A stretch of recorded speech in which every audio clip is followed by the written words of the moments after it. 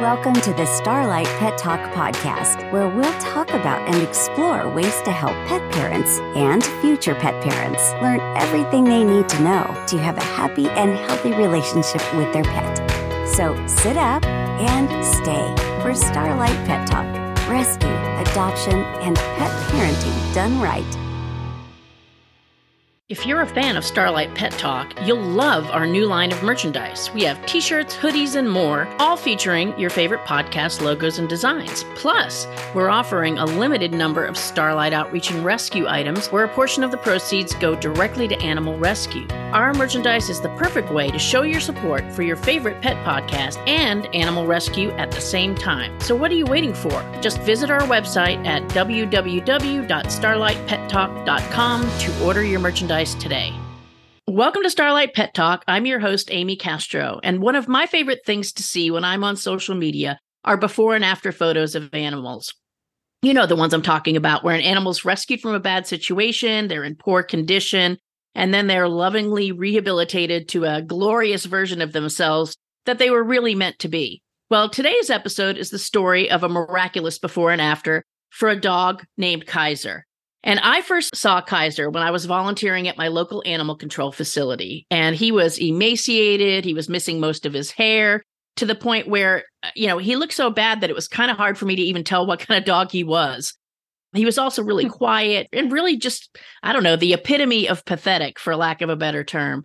But luckily for Kaiser, one of my co-volunteers, Mason Zimmerman, saw his tremendous potential and committed to his rehabilitation, and she even adopted him. So I wanted Mason to come on the show today and share her journey with Kaiser, not only so you can hear about a wonderful before and after, but I think it's also important for people who see those photos online to realize that there's more than meets the eye behind those photos when it comes to the journey with a pet like this. So Mason, thank you so much for being here today. Yeah, thank you for having me. Excited to share my story about Kaiser. Yeah, no, I appreciate that. I feel like it's been so long since I've seen you. So I'm curious when we get to that point to kind of see what's the latest and greatest. But when did you first, I remember when I first saw Kaiser, but tell us about the first time you saw Kaiser at Animal Control and what were your first impressions of him? Yeah, definitely. So when I was at Animal Control, I was volunteering there with you, and I would go and walk all the dogs on my spare time. And I remember I was walking through and there was the cages all the way at the end in the kind of back area where all the new animals were put. And it was always kind of a surprise to see what they brought in. And I remember I was going through walking everybody and I saw him and I said, oh, wow. I was like, that's probably one of the worst looking dogs I've seen in here. And I was kind of scared of him. Honestly, I have to say, I was very, very, I approached him very slowly and I wasn't really sure about him. So I walked all the other dogs and I kind of was like, I'm going to ask them about him and maybe tomorrow I'll take him out. And I remember I asked the animal control officers and they said, oh, he's actually very sweet. There's nothing to be scared of with him. And I said, okay. So the next day I took him out and I felt so bad for not taking that dog out the first day. He was the sweetest dog and I instantly felt so connected to him. And he was my favorite dog to take out after that.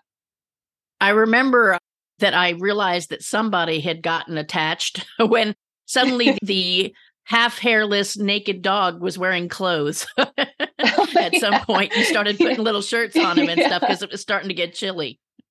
Yeah, it was cold because it was around Halloween time. And I started doing research about, why his hair might be gone and different creams. And I was looking into Manuka honey. I was ordering all these different creams to help his hair come back.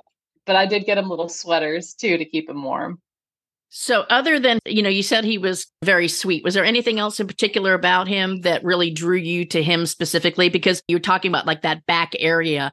Oftentimes, volunteers weren't allowed over in that area because sometimes the animals were either dangerous or we didn't know what was going on with them or not sure what was going on with their condition. And I think also didn't want to upset people. I think sometimes the animals that come in are really upsetting. And he was pretty pathetic, but certainly not the worst I ever saw. But what else do you think was really special about him?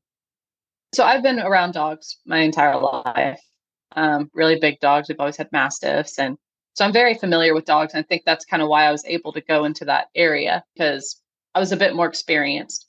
Right.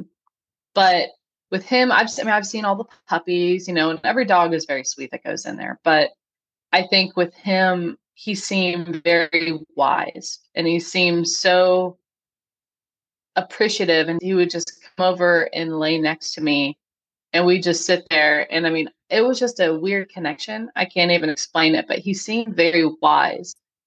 Hmm.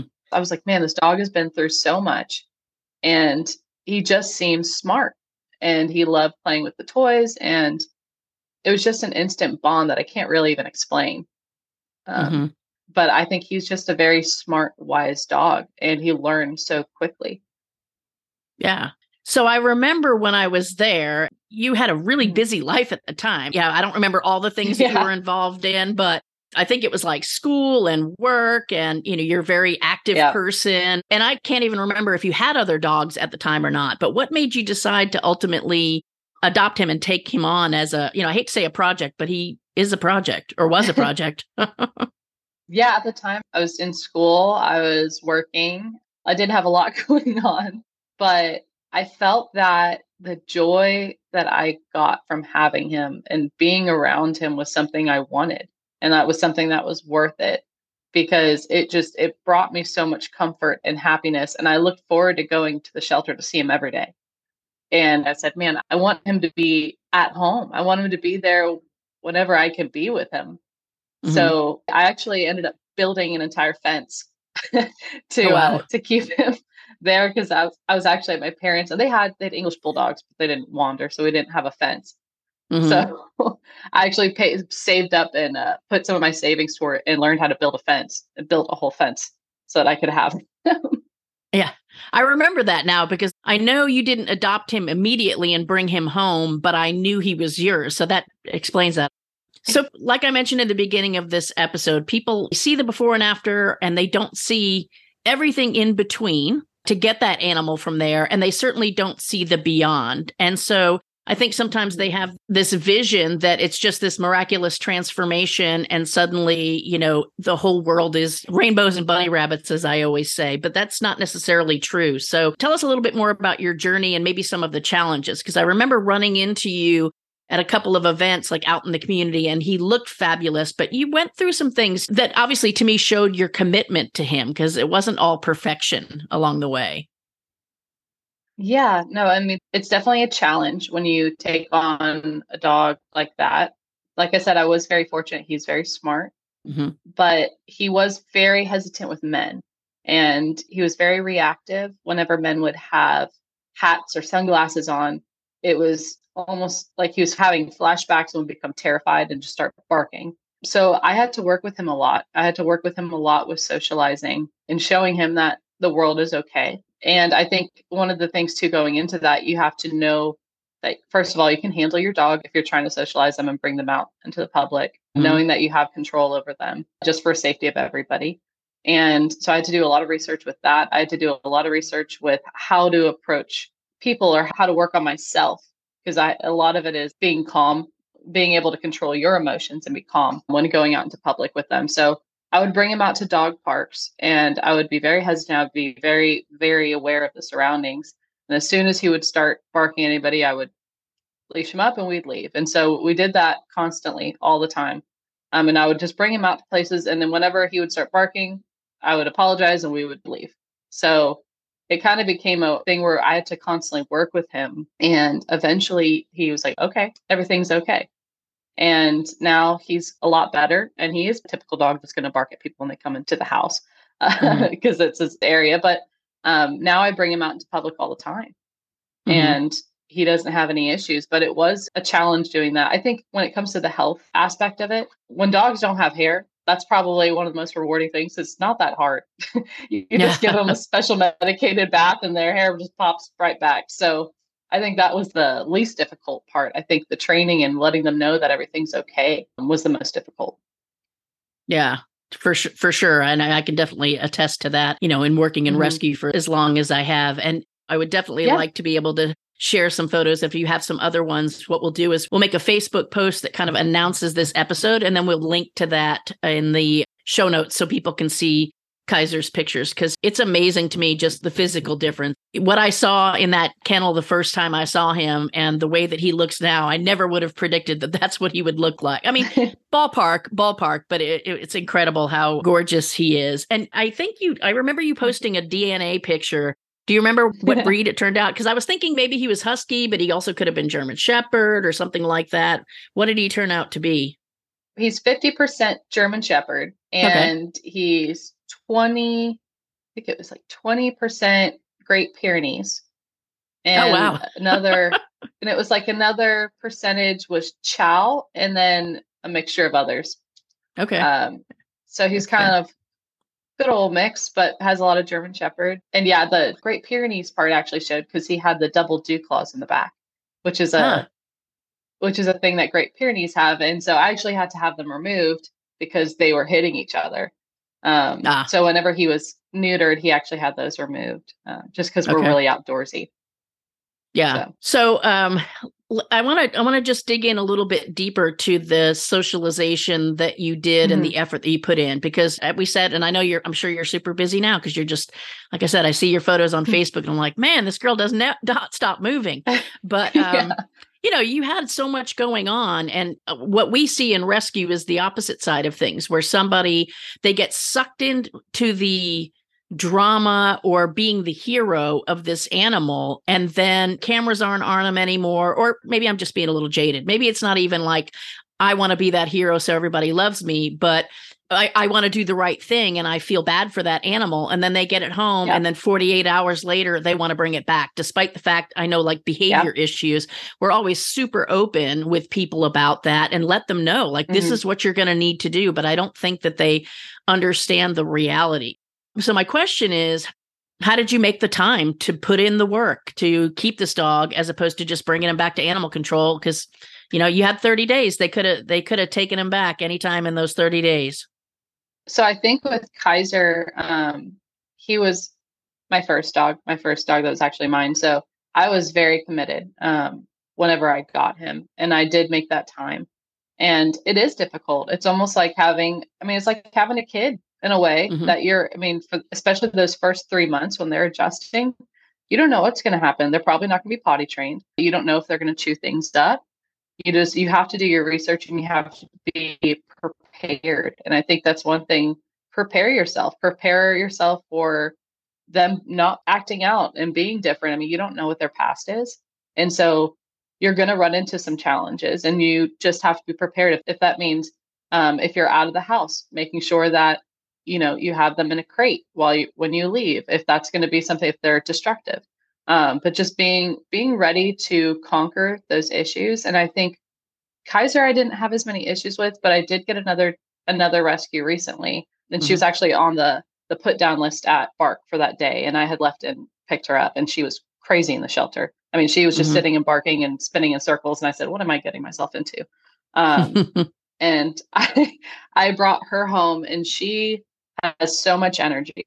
And compared to Kaiser, who's very laid back, that I think was the most challenging. But you do have to put that time, and it is frustrating for a bit. But once you get over that hump, and once they're comfortable and you've trained them enough and done enough research to train them, that is the most rewarding thing, because now I can walk with both of them. We go to the river. We're always on property, off leash. They both follow me around, but it's repetition. And I think that's one thing you just have to say, I have to keep doing. I have to keep repeating. I have to keep training and making sure that they understand these, and not saying, oh, whatever, like I'm really tired, and they're jumping up and grabbing something. I don't have any time to try to work on training, because every single time that they do something wrong, that's a training opportunity that you have to take advantage of. And so you do have to be on top of it, and it can be frustrating,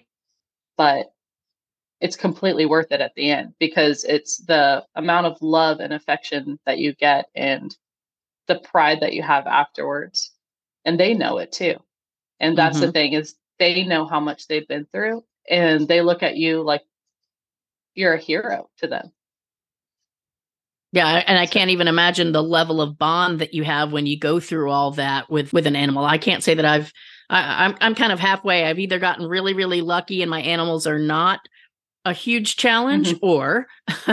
or we've just had Yeah. a situation like I had a dog that wasn't great with kids. And so because Mm-hmm. we didn't have little kids in our home and we didn't have friends with little kids, we kind of avoided the issue for the most part. But I Yeah. definitely applaud you for putting in that effort, especially as a younger person and being, having so many things going on in your life. That level of commitment is not something that you see all the time.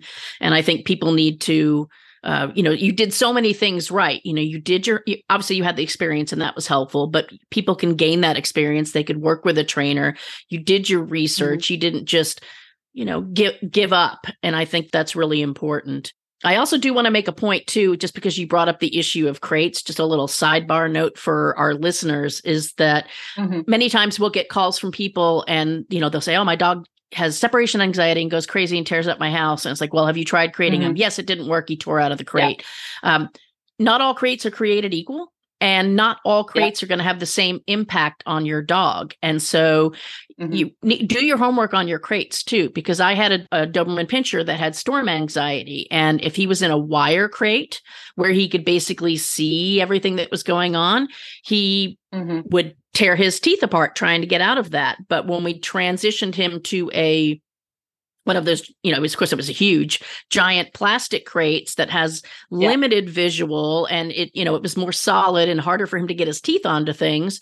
We never had any problems with that. And sometimes if we were going to be gone and we knew a storm was coming, we'd put a blanket over it to minimize the stimulation. And now they make even heavier duty dog crates. So Mm-hmm. some of them can be an investment. We just got one for the rescue a while back that I bought that was like $1,000, but I felt like we needed something on hand should we have somebody like that. So, so don't give up on the first try, do your homework and see what other options might be there. I think that's important. Mm-hmm. And know the breed and some of the breeds too. If you do a DNA test, they do have very similar characteristics. So German Shepherds are a dog that have really high separation anxiety, and so knowing what to expect as well. Sometimes you could see some of the breeds in them, but that kind of makes it to where you kind of understand. Okay, this dog might have these issues or might have these challenges. So, but yeah, the crate thing is definitely a huge part of it. And I think if people understood the different crates and, making sure you have the right size crate, not getting the biggest crate, because dogs find so much comfort in crates. Actually, it's not really, and don't ever use it as a punishment. That's the other thing too. Make your dog love their crate. So having that, and I think it really does help whenever you do have to leave the house. Yeah. And we've talked about that before, but I don't think we can talk about that enough. It's just, like with my dogs, everybody's got their crate, and it's not necessarily that they're going to be destructive, but you just never know the thing that's been sitting on that coffee table for 6 years suddenly becomes something they want to destroy today, or they're going to get into the trash can or get into it with each other. And it's just, for me, it's more peace of mind to have them in their crates, but they're so used to those crates. They sleep in them at night. They get fed in them 90% of the time. And so all we do is say houses, and everybody goes to their individual crate. And sometimes they're just laying in it. When I came out this morning, everybody was out, had already been outside, but one of them was back laying down in their crate. That becomes their house, their bed, their safe space. So I think for those out there who are like, oh, I don't want my dog being in a cage all day, realize they do like their crates if you introduce them properly. And also the fact that your dog generally is going to sleep a good part of the day as well. So it's not, anyway, that's a whole nother episode about crate training. But what do you think? Are there any particular either stories or accomplishments that you say really stand out to you about like a positive story about the time that you guys have been together? One, actually, you made me think of it whenever you talked about with children. So that was one thing I always want to make sure that my dogs are comfortable with children and that they don't think of them as, threats or anything. And Kaiser, whenever I first got him fixed, we actually went on a small camping trip and he still had his cone on. And one of the ladies there, she brought her daughter and her daughter's friend, and they were there at the campsite, and Kaiser was sitting there, and they kept going over and kind of jumping and trying, like almost scaring him. And he didn't see him because he can't see to the sides. And I was kind of telling him, oh, please don't do that, and I saw him show his teeth for a second. Mm. And that freaked me out. And so I went over I separated him. I called him over and, started petting him. And then I went over to the little girls and I said, hey, he's had a very hard life. He is very scared when you do that.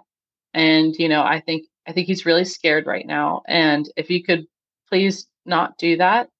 And here are some treats, actually.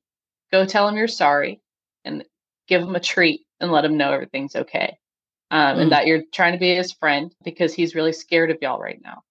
And so they went over and gently went over there and they said, oh, we're sorry.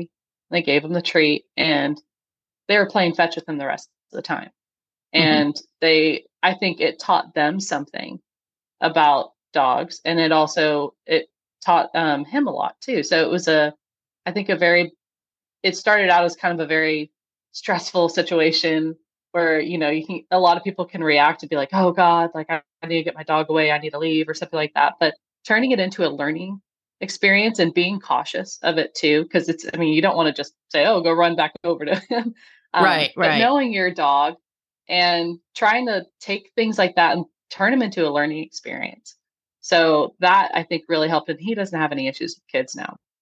Yeah, and like you said, it's a learning experience for the dog and it's a learning experience for children because, in some instances, and we see videos, I spend way too much time watching videos online of sometimes it's an issue of humans, whether it's the human approaching an animal or the human allowing their children to approach an animal and just not being respectful, despite what a person says. But sometimes people just don't know, like, hey, that might be scaring that dog or whatever the case may be. So you really have to advocate for your dog in that situation and Yeah. not make him the bad guy and just like always remove him from the situation. I mean, obviously, if you feel like there's danger, you would remove him from the Yeah. situation. But I think that's awesome that you turned that into a real learning experience for everybody involved and probably all the adults that saw you do that. It's like, hey, that's a great way to handle that. Yeah, and just communicating. You do have to advocate for your dog though, because they cannot talk and they can't tell people, "Hey, I'm uncomfortable. I'm scared." All they can do is growl or bark, and you have to just try to understand what your dog's thinking, Right. um, and just communicate with others. And that's because that's what they're trying to do. Yep. Well, and people don't understand that dog behavior, so you have to be the translator for them too, as well as the Yeah. advocate. So, I know you've alluded to this a little bit, but can you tell us a little bit about? I can't even remember how long has it been that you've had Kaiser, and what's life like with him today? I know now he's got a sister. I know. So I actually got him in 2018, so in November of 2018. So it's been about almost 5 years now. Mm-hmm. So it's been a while. He's very, very laid back. He's an old man. He's always by my side, always stuck right by my side. He has Stella now, who's his sister, and we go out. We're constantly going around places. We go to the river all the time. They both get on the paddleboard with me and we'll paddle around. They both love being in the river.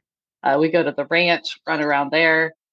I usually have them off the leash and I'm constantly training them. So even with animals running by, saying, hey, like tell them to sit, stay while animals will be there. And they're very well behaved. And I always have people that say, oh, what kind of dog is he? Where'd you get him from? Or like, they're both shelter dogs. They're both from shelters. because they think they're going to go miraculously pick up a dog just like them and it's going to be perfect like that, and they don't realize the amount of work you've put in over the last 5 years. Yeah, and I think it's really similar because Stella, she looks more like a purebred German Shepherd, and people are like, oh, well, it must have been hard not having her from a puppy. And yes, there are. I think the only challenge is that their past can sometimes have an influence, and it can be Mm-hmm. a bit harder. But honestly, I think having a puppy too, it requires a lot of training. But I think Yeah. you have to have a bit of empathy when you get a shelter dog, but it pays off so much more because they appreciate it and they respect you so much more. My last question would be, if you could turn back time to the first day that you saw him, would you do anything differently? I honestly, I have to say, I can't think of anything I would have done differently. Nothing's ever going to be perfect, and they are going to be challenges, but you learn from them as you go. So I really wouldn't change anything because I'm so happy with how they are now. And I'm happy with all the experiences, the happy ones and the challenging ones. So I don't really think I would change anything. Great, great. So anything else before we wrap it up? Anything else that you want to share about your experience or about Kaiser? The only thing is now he is living his best life, and they are my best friends. And every single day I'm so happy and fortunate to have them by my side, and it adds so much joy to your life to have a dog that has gone through that, and that they're your best partner. And so he's probably the best thing that's happened to me and has made me a better person. Well, gosh, Mason, this was better than I had hoped. It was so good, so much wisdom, so much great information. And it's just so good to hear because, as somebody that does rescue, and I've had thousands of animals pass through my house, mostly cats, but definitely quite a few dogs. Yeah. And the updates are always there's something where there's a hesitation sometimes. Like, I don't want to ask because I don't necessarily want to know if something bad had happened as far, to the animal or something like that. But at the same time, when we have adopters that reach out to us and provide us these happy updates similar to your story with Kaiser, it makes all the struggle in rescue worth it. So thank you so much for taking the time out of your very, very busy life to be with us here today and for sharing your story and Kaiser's. We really appreciate it. Yeah. Thank you for having me. Great. And for everybody out there, as we say every single week, if you don't do anything else this week, make sure you give your pets a big hug from us. And Mason, make sure you give Kaiser and Stella a big hug from us as well. Oh, I definitely will. You've been listening to the Starlight Pet Talk podcast. We're glad you joined us to gain new insight on the many loving ways to adopt and care for your pets. Be sure to subscribe so you'll never miss an episode. And if you want more information, go to starlightpettalk.com because your pet can't talk. Be sure to join us next time for Starlight Pet Talk.